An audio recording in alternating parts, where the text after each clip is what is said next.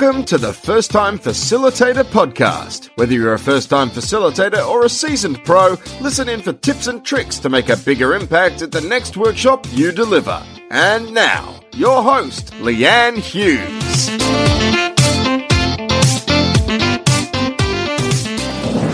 Hello and welcome to the show. I'm your host, Leanne Hughes, and I'm here to help you design fast, deliver strong without stress. I'm also the author of a book. It's called The 2-Hour Workshop Blueprint. It came out back at the end of June, and I'm delighted to say finally I've got the Audible version out. It's available on Amazon.com. It only came out maybe a few days ago. So that's really exciting as well if you prefer to listen rather than read. Now, on today's show, it's a solo episode, and I'm doing a reflection on an event that I ran, co-hosted last week. And it's an interesting type of event. I wanted to share insights from that experience. It's always fun to share these things while they're fresh in your mind. Some of the lessons learned, some of the things to watch out for, some of the great things that happened as well. So this episode's more about the process of collaborating with people you've never met before, and also co-hosting an event with someone that you've never met before and how you make that work. As well as we had some fun things that happened on the night that were a bit of a curveball, but nothing too dramatic in the scheme of things. By the way, if you'd love to connect, I'd love to see what you're up to. Let's connect on LinkedIn, Instagram, I'm at Leanne Hughes, Twitter /X Leanne Hughes, and website leannehughes.com/firsttimefacilitator.com. All right, now onto the show. So a couple months ago, my friend Sophie Robertson, we've been friends since, we used to play netball against each other, and then we played in the same teams through university. She's just an amazing person. She basically turns anything into gold dust. Wonderful human, and she's the head of something called 10 by 10 Philanthropy for Brisbane, which is the city that I live in. So what 10 by 10 philanthropy is, if you haven't heard about it, I hadn't really heard about it before I met Sophie, but it's such an awesome event. So maybe if you'd like to run one in your city, I don't know, reach out. I can see how I can help facilitate that. But it's basically finding 3 up-and-coming sort of grassroots social purpose organizations, people that are doing work for the community, for charity, and giving them awareness, so building awareness of their cause by hosting an event and also donating money to their cause. Sophie's run a couple of these in Brisbane already. I think last year she held an event, and for one charity they earned over $300,000 or $500,000 for this one charity. So we heard her story on the night. She works for a company called Save Our Supplies. So Claire was a nurse. She noticed that all these hospital supplies were being thrown out. So now she repurposes those and sends them to different countries, including Papua New Guinea.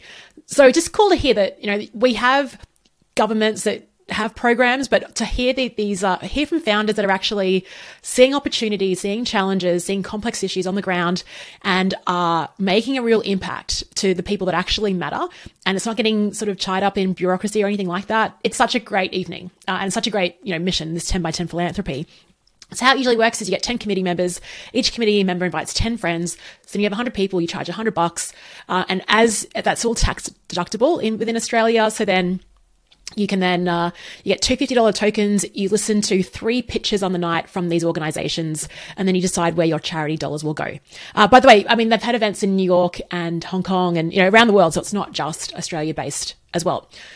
So that's the setup. So as part of this committee, I said yes to it because I think I have to do a bit more in terms of giving back, because we've been very fortunate with where I am and, opportunities that have been given to me. And I think I do think it's really important to give back.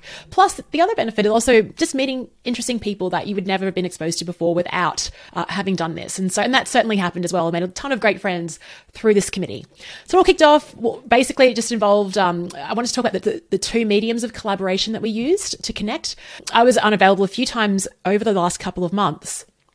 And there was one in real life meeting, but I was running my 4-week workshop sprint, so I couldn't make that. But apart from that, it's been all virtual, even though we're all based in Brisbane. So how we connected was every Monday night at 7:30, we had a standing meeting. It went from about 30 minutes to 60 minutes. I obviously had to stop the recording there. You could hear my security guard, aka Milo, my dog. Maybe there was someone at the front gate. Yeah, so we had a standing meeting, went for about 30 to 60 minutes where, it's funny, 8 weeks out to planning something, you think you got all the time in the world. So, the first few meetings, we're just sort of getting to know each other, and you have to go through a stage of nominating some of these social enterprises. So we had 15 to 20 that applied and then narrowing it down to 3. I kind of joked to a friend of mine, being on this 10 by 10 committee was actually I don't know, there's times where you've been on group projects. This was the opposite of that, where we actually had committee members that would put their hand up and do things and execute. It was actually a really awesome committee to be a part of. I didn't think that there was like everyone was sort of pulling their weight and getting involved and responding the whole way through, which is great. But of course, in leading up to an event, you're like, oh, have we done this? And there's all these little things that can fall through the cracks sometimes. So that was how we met. Was we had the weekly call. But I think the second part of that, which I think you have to have, is the asynchronous channel where you're communicating to. And because we work for different organizations and things like that, I'm finding more and more and more where WhatsApp groups are just becoming to prominence. Now, I've used WhatsApp for years. When I was working with Yuri on the Virtually Possible back in 2020, we never emailed, we just WhatsApped, voice note, video, links in WhatsApp, and you're done. And I'm just sensing, even with clients now, we're setting up like mini WhatsApp groups, and the responsiveness is so much better. And the fact that WhatsApp messages are typically, well, there's more brevity in them and it's like to the point, but also you can throw in some emojis and giffies. You can react. You can see who's read if that notification thing is switched on. It's such a great way to communicate, right? So we had the WhatsApp group. I think that was the major source of momentum, was having that WhatsApp group and tagging different people as well. So that was a good way of making it happen, and the way that we collaborated without actually having to meet in person or have like more frequent calls. So I joined this committee, and like you're not really aware of like what does everyone else do and what are their strengths are and how can I then help out? Like, where do I fit in here? So a couple of things, roles I took on. One was like helping with the marketing, so more of the like just getting images in Canva. The good thing about that is that because there have been so many events that have been run around the world, there were pre-existing templates you could just tweak. And then I went onto LinkedIn. I sort of searched for the hashtag of 10 by 10 giving, see what other cities had posted, tweaked it a bit, helped out with driving like event emails that went out to the list. So I helped out in that regard. And then the other event, Soph, I think, nominated me to co-MC with a guy called Chris Titley, who I met. MCing is of course, I'd love to do it. I run a podcast about facilitation. It's always fun to be the MC. So I'm going to reflect on that as well, but also the co-MCing part. Like, how do you split that role? Prior to this, like Chris and I only met on the committee calls. Then we had, I think, 2 calls. So the first one was just really just bashing out the run sheet. So in my book, I call that the spark sheet. Just going through it bit by bit. At that stage, we just had a template from another event. Chris had been to the venue. And so he had a really good idea, and we both agreed on this, is when we actually were putting together the order of proceeding to the event, it was about 90 minutes of people sitting down. And one of the major reasons you come to this event is like to talk to people and network and meet other people. And I was like, oh gosh, I think I'd fall asleep if I had to sit down for 90 minutes. Now, because Chris had been to the venue, it's this beautiful art gallery called the Baringa Gallery, such a cool, cozy space. And Chris recognized that there were these actually different, it was like an L-shaped room. And so he's like, well, for the first part, let's do the welcome and the welcome to acknowledgement of country and a few intros. Let's keep everyone standing up for that part. Then we'll move everyone over for the sitting part, which then we reduce the time to about 50 minutes. So that was a really good thing. And then for the auction at the end and raffles, we'll keep it upstanding, everyone around, like mingled around. And that was a really good call. And I think there's so much value in actually, like, as an MC, understanding what your environment is, like understanding the environment that you're operating in, much like great business strategy, because that really dictates that. And also thinking about the audience's experience. So like I said, Chris and I were like, well, first of all, I know when I go to an event, I think the venue was saying, oh, we'll put 20% of the food out at the beginning and then bring up the other 80% after the pitches. And we're like, no. A lot of people are coming from work at 6 o'clock. Like, I know I'm hungry all the time, but just bring out the food, like 50%, like as soon as people get there, get the drinks rolling. And we wanted people to have kind of few drinks so they'd like donate more money. So that was free flowing. And then, so there's all these like hygiene factors. Then we might be thinking, why is the MC doing this? I think it's like a fundamental part of the job is actually going, okay, what's the environment? And actually second guessing and going, how would I feel if I was in that room and this was going on? Would that make sense for me? So that's why we structured it that way. Chris and I think we spoke about, like, we're both timing is really important for us and keeping things moving along. So that we're very aligned on that. As I was talking to Chris, I just realized he had a really sort of fun sense of humor, very friendly. And he seemed very eager to do the auction and raffle. And I'm like, you have that. So I think there's a good part about being open with the person that you're working with and actually saying, hey, I want to do this, or I don't feel comfortable doing this part. How do you feel about it? Because you want to play to each other's strengths as well. So yeah, that was the first part, was just knocking out that structure. Then we met up again the day before the event and we added some more details. That's when you start going into like specifics of like, okay, what happens here? Who does that? And just allocating like this is your part and you have complete control over it. And then this is my part, and just trust that I'll be organized for that part. So it's good when you have someone that you can, and look, I'd never met Chris in person, and actually probably the best compliment we got on the night, I had someone come up to me and say, how long have you and Chris been emceeing together for? I'm like, I just met him an hour ago. so that was lovely. So those are the key parts is think of the environment, think of the structure, think of how you would feel if you were an audience member as part of it. Then allocate roles. Don't be afraid to speak up and say, hey, I want to do this part, or I don't feel comfortable doing that. Like, how do you feel about it? Also, second guessing what you're given. So like I said, we were working off a run sheet that had been given to us, but there was a part where it said, you must, like, no, it didn't say you must, but it said, play the video. And because we'd spoken about using another side of the room for the opening, it was really hard. Like there was a projector there, but it was like just an awkward place. And so on the night, like I said, look, do we even need to play this video? And we didn't. Like she said, no, you don't have to play it. I was like, oh, great. Well, that makes everything a lot easier. We don't have to like move all this furniture and artwork around just to play a 3-minute video. But the assumption was, when you handed a template of an event, you think you kind of assume that you have to play within those confines. And I guess always ask the question. Like there's no harm in just asking. And I'm so grateful we did, because I didn't want to have to move laptops around and all that crazy stuff just to play a 3-minute video. For me, it didn't make sense. And I'm glad that was verified. The other good thing about co-hosting is that there's contrast that I talk about contrast all the time on this podcast and the book. There is contrast woven into it, just with a different voice as well. And I think Chris and I have like a different yet complementary, so that worked out really well. Where it got fun on the night and interesting is where all these little challenges popped up, let's say. So the first one was the audio just went. So for the first part, the networking part, we had these 2 microphones and it was wonderful and great. The audio came through nice and crisp, and I'm all for audio. Like even on Zoom calls, I'll bring my podcast microphone on. Audio is so important because you want to be able to hear people, obviously. Now, the sad part was when we actually moved to the pitches. So this is when the 3 founders, I'll give them a call out, All True, Jesse McLaughlin, Levi from the Indigenous Futures Foundation, and Jared from What Ability. And I'll put a link to these 3 amazing organizations actually in the show notes if you want to show your support to the work that they do.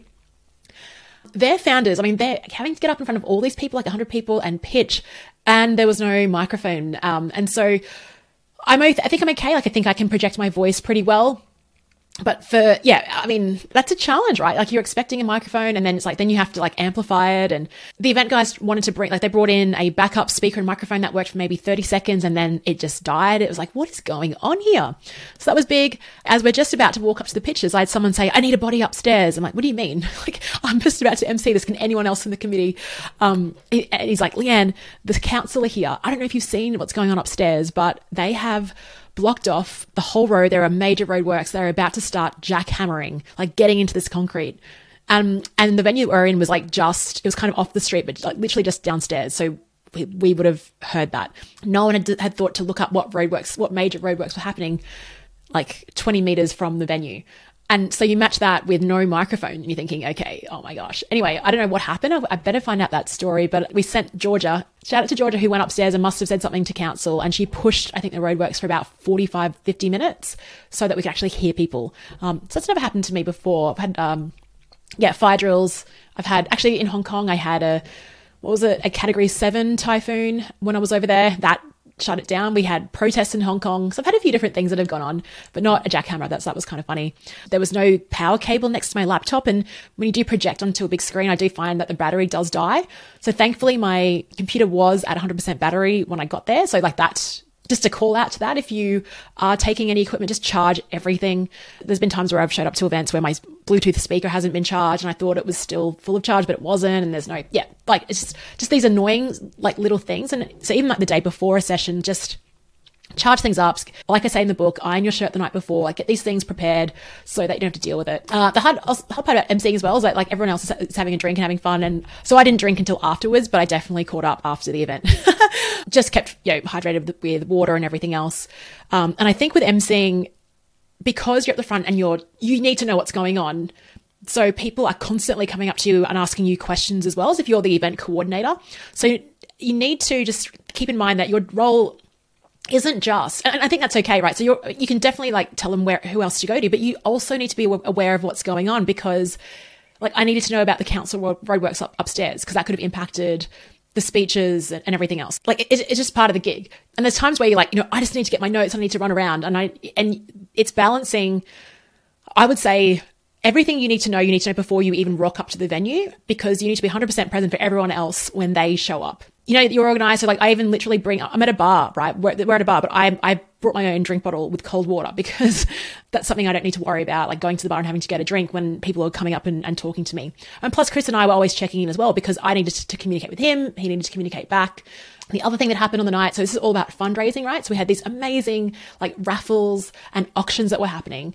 And what happened was, because the pitches end around 7:45, we're constantly promoting, hey, like jump into the auction site and you got to register and do a few different things to then put your bid in for a ticket.